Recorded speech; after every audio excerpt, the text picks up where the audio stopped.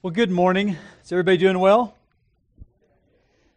My name is Shannon Sword. I'm the college and singles pastor at Temple Bible Church, and I've been in the area for about 20 years. When I came down, actually it was 19 years ago this summer, and when I came down, I met your pastor, Dave McMurray. He was 20, I was 30. His head was shaved. He had lost some kind of a bet that he had going on with the junior high students that he worked with, and I, somehow he was able to talk this gal Autumn into marrying him. I think they were engaged at the time. He was trying to finish up at Texas A&M, and he was our junior high intern at the time. And I tell you, I've got some crazy stories. I've got so many crazy stories. As a matter of fact, he said, one of these days you got to come and you got to tell everybody just some of the craziness, the dumb things that I used to do. And so what I've thought is I would do at each service tell a different story that I remember with Life with Dave. We were packing him up. He had been, we'd known each other 4 or 5 years, long enough for me to learn that this guy thinks very, very outside of the box, right? I'm sure you all know this. And so we were packing him up to make the move from Temple to St. Louis to go to seminary, and he had got this truck that really was not going to be big enough, right? So we load up the truck, we got everything in it we could, and then it's time to start loading up his little Ford Tempo, I think, that he had. So we're loading all it up, and I'm like, Dave, there's no way. It's just a law of physics here. There's not enough space. And he says, well, there's plenty of room on top of the car. Like on your Ford Tempo, I mean, you don't have a luggage rack up there. It'll be fine. So we started loading it up with mattresses and a crib, and I forget what else. And then his solution to go, so how are we going to hold it up? Shrink wrap. Shrink wrap was his idea. I go, how are you going to get it to be wrapped to something? He says, simple. We'll roll the windows down and we'll shrink wrap it through the doors, through the windows, all the way around over this thing. And we wrap this thing over and over and over and over again, which meant two things. Number one, you have to crawl through the windows to get in the car. And secondly, you can't really roll the windows up in case there's rain. But I'm sure there's not going to be any rain, right? There was a lot of rain on his way up there. The crazy thing was it almost eggs him on because he basically made it the whole way with shrink wrap holding the stuff on. And so he's like, see, victory! Whatever, dude. I've got some great memories with Dave. He and I are good friends. I count him as one of my closest friends. There have been times in my life where I have needed somebody to speak hard truth into my life, and Dave has been that guy so often. He speaks with grace. He speaks with firmness and truth. He's a spiritually minded man. He is honest. He is wise. He is loving. I tell you guys, you have a great shepherd. You really do. I count him to be one of my closest friends. This summer, I've been thinking a lot about God's presence and His promises and His power. His presence, His promises, and His power. A few weeks ago, in our college community group that goes on in the summertime, we call it Pulse. We call it that basically because many college students don't really have a spiritual pulse in the summer. So we kind of do this little deal. It's a little co-ed community group. And the assignment, as we got started that night, was to spend 5 minutes going through John 1, verses 1 through 18, and mine it. I mean, just dig out of it any promises that you see there. So they spent some time doing that, and all kinds of promises, some that are real subtle and some that are very overt. And there's one in particular that is a profound promise that is right here in this first chapter of John. And I thought I'd start with that today. It says, in the beginning was the Word, and the Word was with God, and the Word was God. He was in the world, and though the world was made through Him, the world did not recognize Him. He came to that which was His own, but His own did not receive Him. Yet to all who received Him, to those who believed in His name, He gave the right to become children of God. Children born not of natural descent, nor of a human decision, or of a husband's will, but born of God. Let's pray. Father, we need insight. We need insight to understand how to appropriate this grand promise, this amazing statement of truth that that changes everything, that we can become your children, children born of God. So, Father, give us eyes, give us insight to understand. I pray your Holy Spirit would lead us today. In the name of your Son, Jesus. Amen. It's interesting to me how when you put the baby, a newborn baby, in the arms of his or her parents, I guess, those parents are filled with awe and wonder. I mean, it's a mystery. It's beautiful. It's a miracle that they hold in their hands. We know so much about how babies are born. Modern medicine and science has led us to have a real good understanding of how that takes place. And we're like, it's a miracle. But here's the other side of this. It's interesting to me that we really know so little about how somebody becomes a child of God, born of God. It's full of mystery. And yet when we tell our stories to one another, we say, my story, it's kind of boring. Isn't that amazing? One, it's a miracle, and the other, it's kind of boring. What's the big deal? And that's the way we feel sometimes as we look into the work that God does in our life. But this is an amazing promise that John has put here right at the beginning of this gospel, a profound promise that anyone can act on if they will. If they receive Jesus as their Savior, if they believe in His name as God and King, they can become children born of God. John has placed it right here, and there's no doubt that as this gospel unfolds, he's going to unfold this idea of birth and of life. And that's exactly what he does in this gospel. And it doesn't take him long to get there, because by the time we get to John 3, he has an encounter with a guy. Jesus has an encounter with a man named Nicodemus. So let's open there, if you would. John 3, and let's get into this story. We're just going to read verses 1 through 9.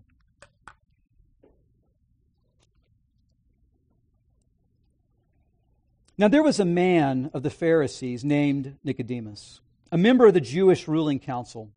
And he came to Jesus at night and he said, Rabbi, we know that you are a teacher who has come from God, for no one could perform the miraculous signs that you are doing if God were not with him. In reply, Jesus declared, I tell you the truth, no one can see the kingdom of God unless he is born again. How can a man be born when he's old? Nicodemus asks. Surely he cannot enter a second time into his mother's womb to be born. Jesus answered, I tell you the truth, no one can enter the kingdom of God unless he is born of water and spirits. Flesh gives birth to flesh, and spirit gives birth to spirits. And you should not be surprised, Nick, at my saying that you must be born again. For the wind blows wherever it pleases, and you hear its sound, and you cannot tell where it comes from or where it's going. And so it is with everyone that is born of the spirits. And Nick says, how can this be? How can this be? Nick has some questions. Nick's pretty honest with his questions. We would all do better to be a little bit more honest with the questions that we have, wouldn't we? I mean, there's a lot of questions that you have when you open the Bible. When you start thinking about the things of God, talking about the Bible and God and Jesus and looking at the Word and all the things that we find in there, there's lots of times that we want to scratch our head and say, I don't know. I mean, I've got lots of questions. There's times when I scratch my head. How old is the earth? I'm curious about that. I mean, really, how old is the earth? When did the dinosaurs roam? What did they look like? How did they act? Were they there with man? Was Jesus born knowing all things? Was he born omniscient? Was he conceived and at that point omniscient? When the disciples hung out with Jesus, did they ever have a chance to get away, to go back home and hang out with their families? Did they have some off time, or were they always on call, right? Or did it create a lot more tension than we can see in the Gospels when Jesus spent time with Peter, James, and John apart from the rest of the disciples?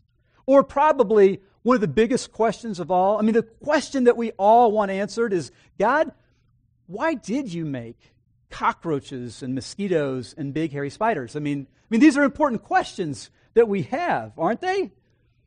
We all have questions, you guys. We have so many questions that we look at the things of God, and we're afraid oftentimes to struggle with those questions, to think through those questions. No doubt, to be honest about them sometimes is going to be maybe a shot to our pride. It's going to take some humility for us to talk about these questions. It might affect our reputation.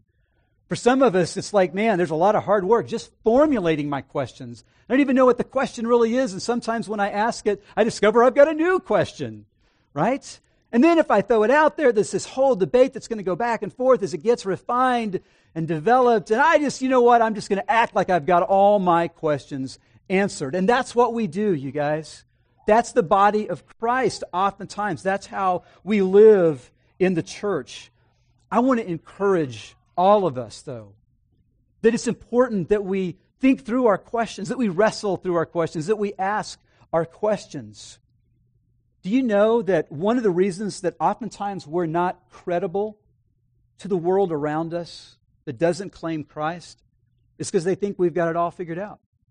We've got all our questions answered. We just got our ticket to heaven. That's all there is to it. No questions. It's so easy. But you know what? If we are honest about the questions we wrestle with the doubts that we have, they go, wow, this is a place of common ground. I get you. We become credible. We become compelling. We become approachable to the world around us. Another thing is that as we're honest about that, then all of a sudden, God is not somebody just to gain information about, check, check, check, write it all down, got my bullet points. But He is a God that wants to be encountered. He wants us, He calls us to encounter Him, to get to know Him, to pursue Him.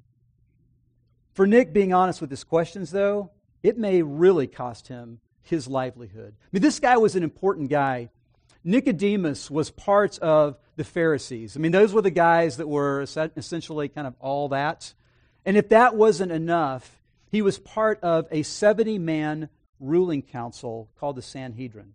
These guys, kind of like the parliament, kind of like our Senate, but the truth was, these guys made all the decisions in terms of not just politics and economy, but all the spiritual decisions, the religious decisions and direction for the nation of Israel. Nicodemus was part of these guys. This is a big deal for him to come to Jesus and to talk to Jesus. And on top of that, he's called a teacher. That's how he interacts with Jesus. That's the role that's going on here. So he's the one who's supposed to interpret, how does somebody approach God? That's what the teacher does. He helps them understand, how is it that we get to know God, that we can come to God? And Nick, he thought he got it. He thought that he had it figured out. He thought that he understood it. So let's take a look at this. He comes to him at night, and probably it was in the evening time because he just wanted a quiet audience with Jesus. I don't think that it was because of a reputation issue. I think he wanted an uninterrupted conversation, and he did not want it to be any kind of a trap, as we know some of the religious leaders were putting Jesus in. And so I think Jesus responds to him and says, this is a sincere guy, and he has compassion for him. And he says, Rabbi, we know that you're a teacher. We know that you've come from God, for no one could perform the miraculous signs that you're doing if God were not with him. In other words, he's saying, hey, Jesus, we can see these things. We can see what you're up to. We can see that God is up to something in you. He's basically saying, hey, I'm a teacher. You're a teacher. And I just want you to know, we approve. Right? We're part of the same group. And look at what Jesus does. Just talk about a non-starter. Strong words. In his reply, Jesus declares, I tell you the truth. No one can see the kingdom of God unless he's born again. No one can. You think that you can see, but no one can see unless they're born from above. Nick is acting like he's got it all figured out, like he's here to ratify, to approve what Jesus is saying. But the truth is, we cannot really understand anything that God is up to unless we are born again. Literally, the word there that's used is born from above, born again. How many people do we come across that are like Nick? They're around, aren't they? We see them in church. We interact with them in church. We rub shoulders with them. There are those who have questions, who have their doubts, who have kind of put on the mask, act like they don't have any questions, but they don't want anybody to find out about it, right? And let me just say this. If that's you, that really is okay. It really is that you have those questions, you keep them quiet, and you're trying to gather information and trying to understand the things of God. You're in the right place. But there are those who, when confronted, when asked about a question, they'll act like, oh, no, I got it all together. They're insincere. They're here being phony, being fake, being false. And I don't think there's many of those in churches, but they do exist. But the ones that I have a heart of compassion for are those that are like Nick. They've literally grown up in a tradition, and they've been so much around this particular religious tradition that they've learned the talk, they've learned the walk, they've learned how to act. The conversations, that they can have with folks really isn't that much different than what you'd have with anybody out in the world, right? So they can put on the mask and act like they are legitimately a follower of Christ. One of the dangers when we don't have conversations that are substantive with one another, when we don't have fellowship, when we don't have koinonia that is rich and meaty, where we can sink our teeth into questions and important matters and talk about those things with one another and really dialogue and really spur one another on to love and good deeds, is that to everybody around it appears that, well, wow, so anybody can call themselves a believer. You don't talk about anything different than anybody else. So it's important for us to realize that our conversations and our prayers need to be less about just what's going on and less about what's comfortable and makes me happy in life. It needs to be a lot more about God's kingdom work, His fame, His plans, His power, His promises, the things that He's up to. This is what rich koinonia looks like. This is what our fellowship is to be together. So Nick says to him, a really important question. Well, I don't get it. How can a man be born when he is old? I mean, everything that you know about birth is that it happens to little kids, right? I mean, not too many. Well, there was that one movie. What was that one? The guy's born old and he gets younger. But most of us were born young and then we get old. And really what he's stating here is a really profound thought. And that is, there's something about the nature of growing from young as an infant and a child up to mature. There's a journey of learning how to kind of wear masks, learning how to be to have pretense, learning how to be disingenuous and not being able to receive things with childlike faith, with the humility of a child who says, when you say to him, here, this is yours, they receive it and they trust it. That's what childlike faith does. And so it's true. The older we get, the more the poison, if you will, of sin penetrates into us, the darker it gets, the harder it is for us to extricate that in our lives. There's shame, there is darkness, there are hard things. The older we get, if we do not come to know Christ, if we are not born again. Not only that, but he kind of then makes it a little bit awkward. I mean, mentions the word womb, right? I mean, come on. Surely you don't expect somebody to, for a second time, to enter his mother's womb to be born. Awkward. So Jesus responds back to him. He says, I tell you the truth. No one can enter the kingdom unless kingdom of God, unless he is born of water and spirit. Because flesh gives birth to flesh, but spirit gives birth to spirits. So here what he's saying is, Nick, you can't even understand. You can't see the things of God unless you are in the kingdom of God. You can't see it. You can't understand it. So don't come and tell me that, yeah, we know what God is up to here when in fact you don't. Because you first have to enter the kingdom of God to understand the kingdom of God and what He's up to. And he mentions two things, water baptism, or born of water, and born of spirit. And so the idea of water, being born of water, is just the reality. Mom's water breaks and it's time to have a baby, right? So pregnant mom knows she's in labor once the water breaks and a baby's born and there's still a lot of water. That's being born of water. It's the first birth. The second birth, our second birth, is being born of spirit, being spiritually minded. I don't know if you've ever thought of this, but it occurs to me that when we take our first breath, when we enter this life, we get spanked on the bottom by the doc, wah, and we all, have our first little cry. My wife, who's an L&D nurse, tells me that's really not the case. It doesn't really always happen that way.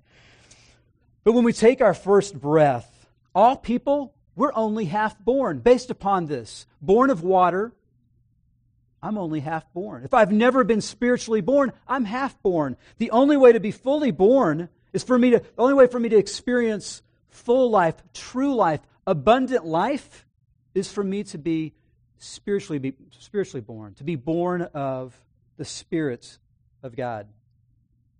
This idea of being born again, we've heard it before, right? There's the whole born again movement kind of happened, if you will, back in the 60s and 70s. The hippie generation kind of co-opted it, and there was, looks like this, flower power, and the psychedelic 60s, and peace, love, save the whales, and they kind of co-opted this whole thing. And I think when I hear this word born again, I think many of us go, yeah, that's what crazy people do. They talk about being born again. You guys, it's not crazy people that are going to be born again. It's those that are authentic followers of Christ. Jesus is teaching something really, really important here. He's saying that no one can simply choose God without God having given birth to something new within them. Life and truth cannot be experienced apart from the Spirit of God. You cannot experience life apart from the Spirit of God, apart from being born again, which means that your birth of water only, your first birth, means that all you're living in is some version of trying to live out death, if you will. You're trying to make the best of this life. You're trying to deal with this poison of sin in your life. But the best you can do is figure out how to dress it up, perfume it up, and act like it's really not that big of a deal. Only those who have been born again have been born of the Spirit and can deal with this poison of sin. There's plenty of evidence elsewhere in Scripture that supports this idea. In 1 Corinthians 2:14, it says that the man without the Spirit, he doesn't even accept the things that come from the Spirit of God, for their foolishness to him. And he cannot understand them because they are spiritually discerned. And so he's just like, yeah, I don't get it. And there are those who, when it comes to opening the Bible or hearing preaching or hearing you talk about the Lord with them, it's like, man, it's just like another language to them. It makes no sense at all to them. My mom, years ago, my youngest brother died. And it was a really, as you can imagine, a hard time in our family. And my parents have some great friends. We have some amazing friends. And almost every single one of those friends would say that they are followers of Christ. They'd say they're Christians anyway, maybe not followers. And they watched my mom go through this. They watched my parents' marriage stay together. They watched her faith and her perseverance, her honest questions, the hard things she wrestled with. And they said, we don't understand how you're doing this. How are you doing this? My mom said, all I can tell you is my Savior. Every day I'm on my knees and I receive the grace for the place that I'm in. That's all I can tell you. But it was like something alien to them. It made no sense to them for the kind of prayers and the kinds of things that she was finding in her relationship with Christ. In Romans 8:9 it says that the mind of sinful man is death, but the mind that's controlled by the Spirit is life and peace. The sinful mind is hostile to God. It does not submit to God's law, nor can it even do so. Those controlled by the sinful nature cannot please God. You, however, are controlled not by the sinful nature, but by the Spirit, if the Spirit of God lives in you. And if anyone does not have the Spirit of Christ, he does not belong to God. So you have to be born again in order to have the Spirit indwell you. This is what happens. Anybody who comes to faith, when you come to faith, the thing that happens is you become animated by the Spirit of God. You become born again, and literally He indwells your life. And you're sealed in Him. That's a forever thing. That's never going to change. You can't lose that. So this absolutely has to happen. And I tell you what's crazy is when you start hearing people tell their stories, tell their testimonies, tell what God has done in their life. And as you do, you hear some crazy, crazy stories that just really are about, I was kind of born a Christian. It's like, oh, wow.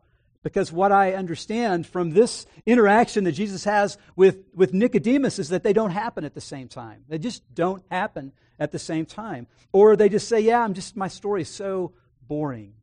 And it's like, man, you don't get the battles that were going on in the heavenly realms in order for you to be rescued from the enemy. Because that's exactly what had to happen. Colossians talks about that. You've been rescued from this place of darkness and from the enemy and brought into the kingdom of lights. So there was amazing battles that were taking place. You just haven't understood what Scripture has to say about it. And I would challenge you, consider your story differently if you have truly been born of Christ. So Jesus goes on to give further clarification to this idea of being born from above in verses 7 and 8. He says, you should not be surprised at my saying that you must be born again. The wind blows wherever it pleases. You hear its sound, you cannot tell where it's come from or where it's going, and so it is with everyone born of the Spirit. You know that there's wind. You see the evidence of wind, but yet everybody agrees you really don't know where it came from, and you really don't know where it's going, but you see the power of it. You see the evidence of it, destructively as well as constructively, as it brings in the clouds and the rain and brings a fresh breeze to our lives. There's no question about that. Why is it, Nick, that is something that you can trust in and have confidence in, but when I talk to you about other things that are just as true, even though they're invisible to the naked eye, you reject it.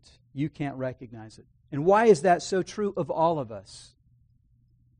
Those things that if I can't see it, if I can't verify it, if it doesn't become reasonable to me, then I just have to reject it outright. There's also a play on words that's going on here. Actually, did I read my passage? Yes, I did. Sorry. There's a play on words here. The same root word, ruach, is the word where we get spirit and wind and breath.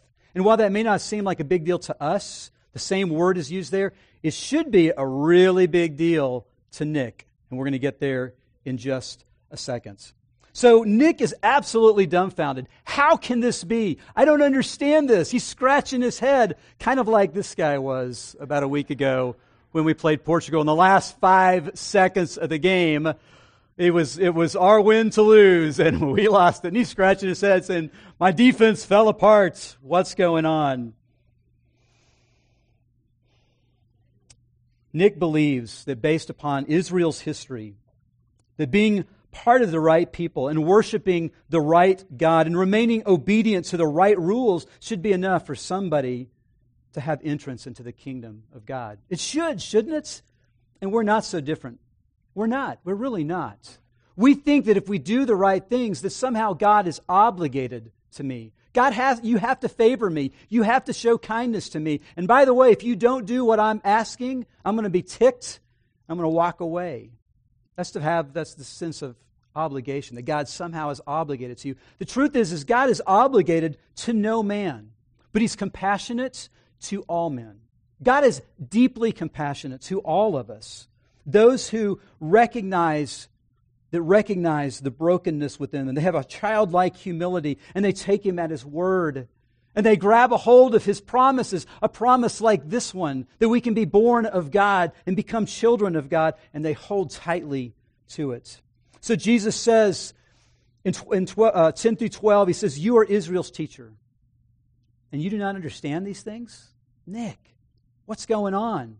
I tell you the truth, we speak of what we know, the disciples, those who have witnessed this, those who have insight into these things because they've been spiritually born again, they and I, and we testify to what we've seen, but still, you people do not accept our testimony. I've spoken to you of earthly things, and you do not believe. How then will you believe if I speak to you of heavenly things? How are you going to understand, Nicodemus? It may sound like Jesus is being really hard on Nick here. He's really not. He's really pushing Nick. He's saying, Nick, let's think about this. You're one of 70 men. You are the elites of the elites. You've got most of the Old Testament scriptures committed to memory, and you're not connecting the dots here? Surely, ruach, spirits, wind, breath. Any bells going off in your head?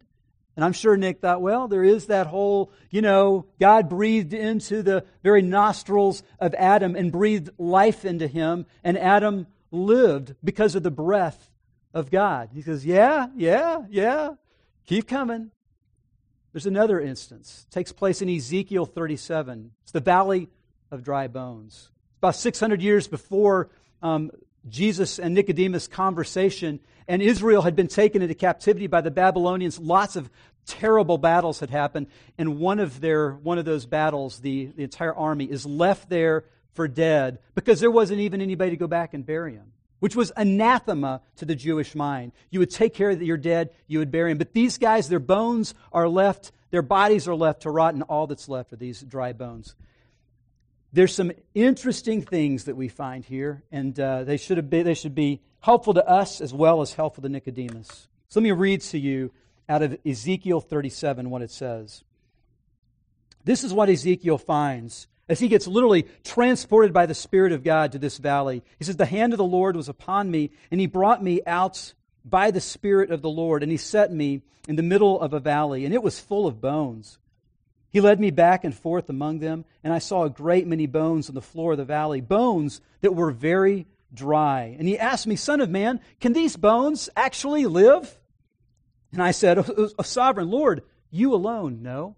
Depends on your plan,' is what He's saying. Then He said to me, 'Prophesy to these bones and say to them, dry bones, hear the word of the Lord. Listen to what the Lord says. This is what He says to the bones. I will make breath, ruach, enter you, and you will come to life. And I will attach tendons to you and make flesh come upon you and cover you with skin. And I will put breath, ruach, in you, and you will come to life. And then you will know that I am the Lord.' And so I prophesied as I was commanded. And as I was prophesying, there was a noise, a rattling sound. The bones begin to come together. It's like a scene from Captain Jack Sparrow there, right? So the bones come together. Matter of fact, I've got a little picture of that for you there.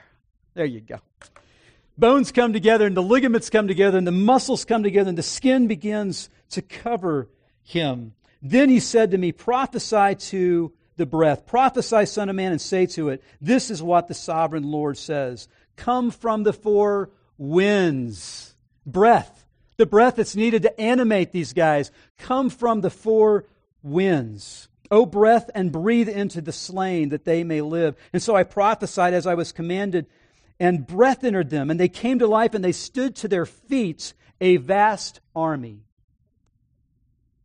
Nick knew he's looking at, this is a prophecy about what God was going to do in the future. The day was coming when something unique was going to happen. And this wind was going to come upon many in Israel. And God was going to make for Himself a people unto His own. That day has come as Jesus is there with Nicodemus. Because we are all, like this valley of dry bones, we too have no life within us. If all this happens, we've been born of water. If that's the only birth that's taken place in our life, then we need the fresh wind of the Spirit to blow through us and to make us born again, to be fully born. So if being from the right people, the right nation, the right religion, church, family isn't enough, then what is enough? What is needed to be born again? Simply this: faith and repentance. Jesus' final words here. He says, "No one has ever gone into heaven except the one who came from heaven, the Son of Man. Just as Moses lifted up the snake in the desert, so the Son of Man must be lifted up, that everyone who believes in Him may have eternal life." Nick knew what this was an allusion to. This is time back when Israel was being in the midst of the Exodus, taken to the Promised Land, and yet they sent out spies before they got there.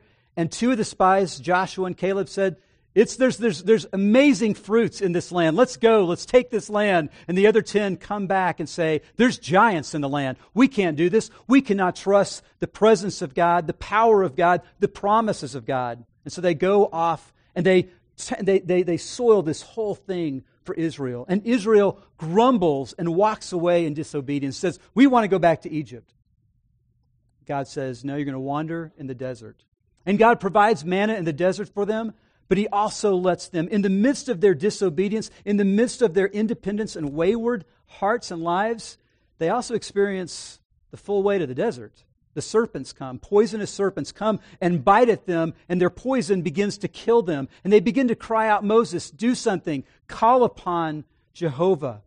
Surely there's something that can be done to heal us. And He does. And God tells Moses, make a bronze snake. Make a snake that you're going to put up on a pole in the middle of camp. Set that serpent there in the middle of camp. And as the people are out going their own way in their stiff-necked hearts, in their independent hearts, doing their own things, not trusting me, then when they get bit and before the poison can sink into them, they turn and look to the one that was raised up on a pole. And they're going to find healing. But look what He says. He says, the Son of Man has got to be raised up like this serpent. The Son of Man was a prophecy to the coming Messiah. Nicodemus knew this, and he's probably begun to put this stuff together and say, what are you telling me here? Somehow, this Son of Man, whom you're fulfilling some of these prophecies, Jesus. I'm sure all this is going through His head. He came to Him from the beginning and said, we see these works. No one could do them unless God was with Him. You're fitting this idea of the Messiah that was to come. We don't know that Nicodemus came to faith. We don't see that he does here. But we realize that we have a much bigger story for us. See, we get to look back and understand how to put all this together, because in John 3:16, we hear this promise that we saw way back at the beginning of John. We see it again here, with a little different twist. For God so loved the world that He gave His one and only Son, that whoever believes in Him shall not perish, but have eternal life. We have the promise, and this time it's with the understanding that man has a universal need. Man has a brokenness. Man has a poison that is within him. From the point that we have been born the first time, born of water, there's a poison that begins to sink into us, and it will cause death in us. Not just death that our life ends, but eternal death, separation from God. The promise is that you can turn to the one and only Son who was given for you. And He was the one, the Son of Man, the Messiah that was raised up on a pole. And we look to the center of camp, if you will, and we recognize that that serpent that was there, Jesus had to become our sin in our place. And so we look up to the one, the only one who can save us from our sin, and we find healing. We are born again when we do that. When we embrace the promise of God, we're changed. We're born not just a first time, not just born of water and half born, but we become fully born as we are born of the spirits. And for those of you that are born again, let me just make 3 quick pieces of truth, 3 quick challenges to you. The first is to enjoy life. And I say this because the people of God, it seems, forgets. We don't know, I think, that God has given us everything we need for life and godliness. He wants us to enjoy life. He wants us to know an abundant life that comes with faith. And so God wants us to know, man, I can now have joy, I can now have peace, because I can enjoy life. The second is to enjoy hearty fellowship with one another. We have a spirit, it says in Scripture, a spirit of boldness, a spirit of courage in Scripture. So let's speak to one another with courage. Let's have hearty fellowship together, taking off the masks and really being real with what's going on in our lives. That will be so amazingly attractive to the world around you, so amazingly attractive to your friends, because we have the courage to be honest. And church is known as a place, man, this is a place where we can be real. And finally, only those who have been fully born are truly image bearers. We are the compassionate image bearers that God desires to be shown to the world around us. Fully born children of God who bear His image to the world, being compassionate to those around us. If you have not been born again, if you know that you have not been born from above, then the Christian life is going to seem to you like an impossible task. You're never going to live up to it. And until you understand His grace, you're going to spend your life trying to impress God instead of worshiping God. You'll find studying Scripture to be nothing of a chore, something that you have to do instead of an opportunity to get to know the living God. You'll have no power over temptation in your life. You're going to find no joy in evangelism, and you're never going to truly be able to forgive those who harm you in life. In short, you have not and you will not be fully living because you have only been half born. So, turn from your sin, from your independence. Claim the promise in this Gospel of John that to all who received Him, to those who believe in His name, God has loved you and given you His Son, so that you shall not perish in your sins, but have eternal life. Let's pray. Father, we recognize it's an amazing thing to understand the context of you being lifted up on that cross for us, to understand John 3:16 in a fuller way, and to know what that means to us, that's when we become born again. We become fully born, able to really enjoy life, able to really understand your word, able to actually commune with you. So, Father, I pray for these, my brothers and sisters, and those who have questions, and those who are not quite there yet, that they would have courage, that they would recognize that you're a God who wants to be approached and known, and a God who wants to entertain all our questions. So we praise you, Father. Give us grace in the name of your Son, Jesus. Amen. Thanks, you guys. You're dismissed.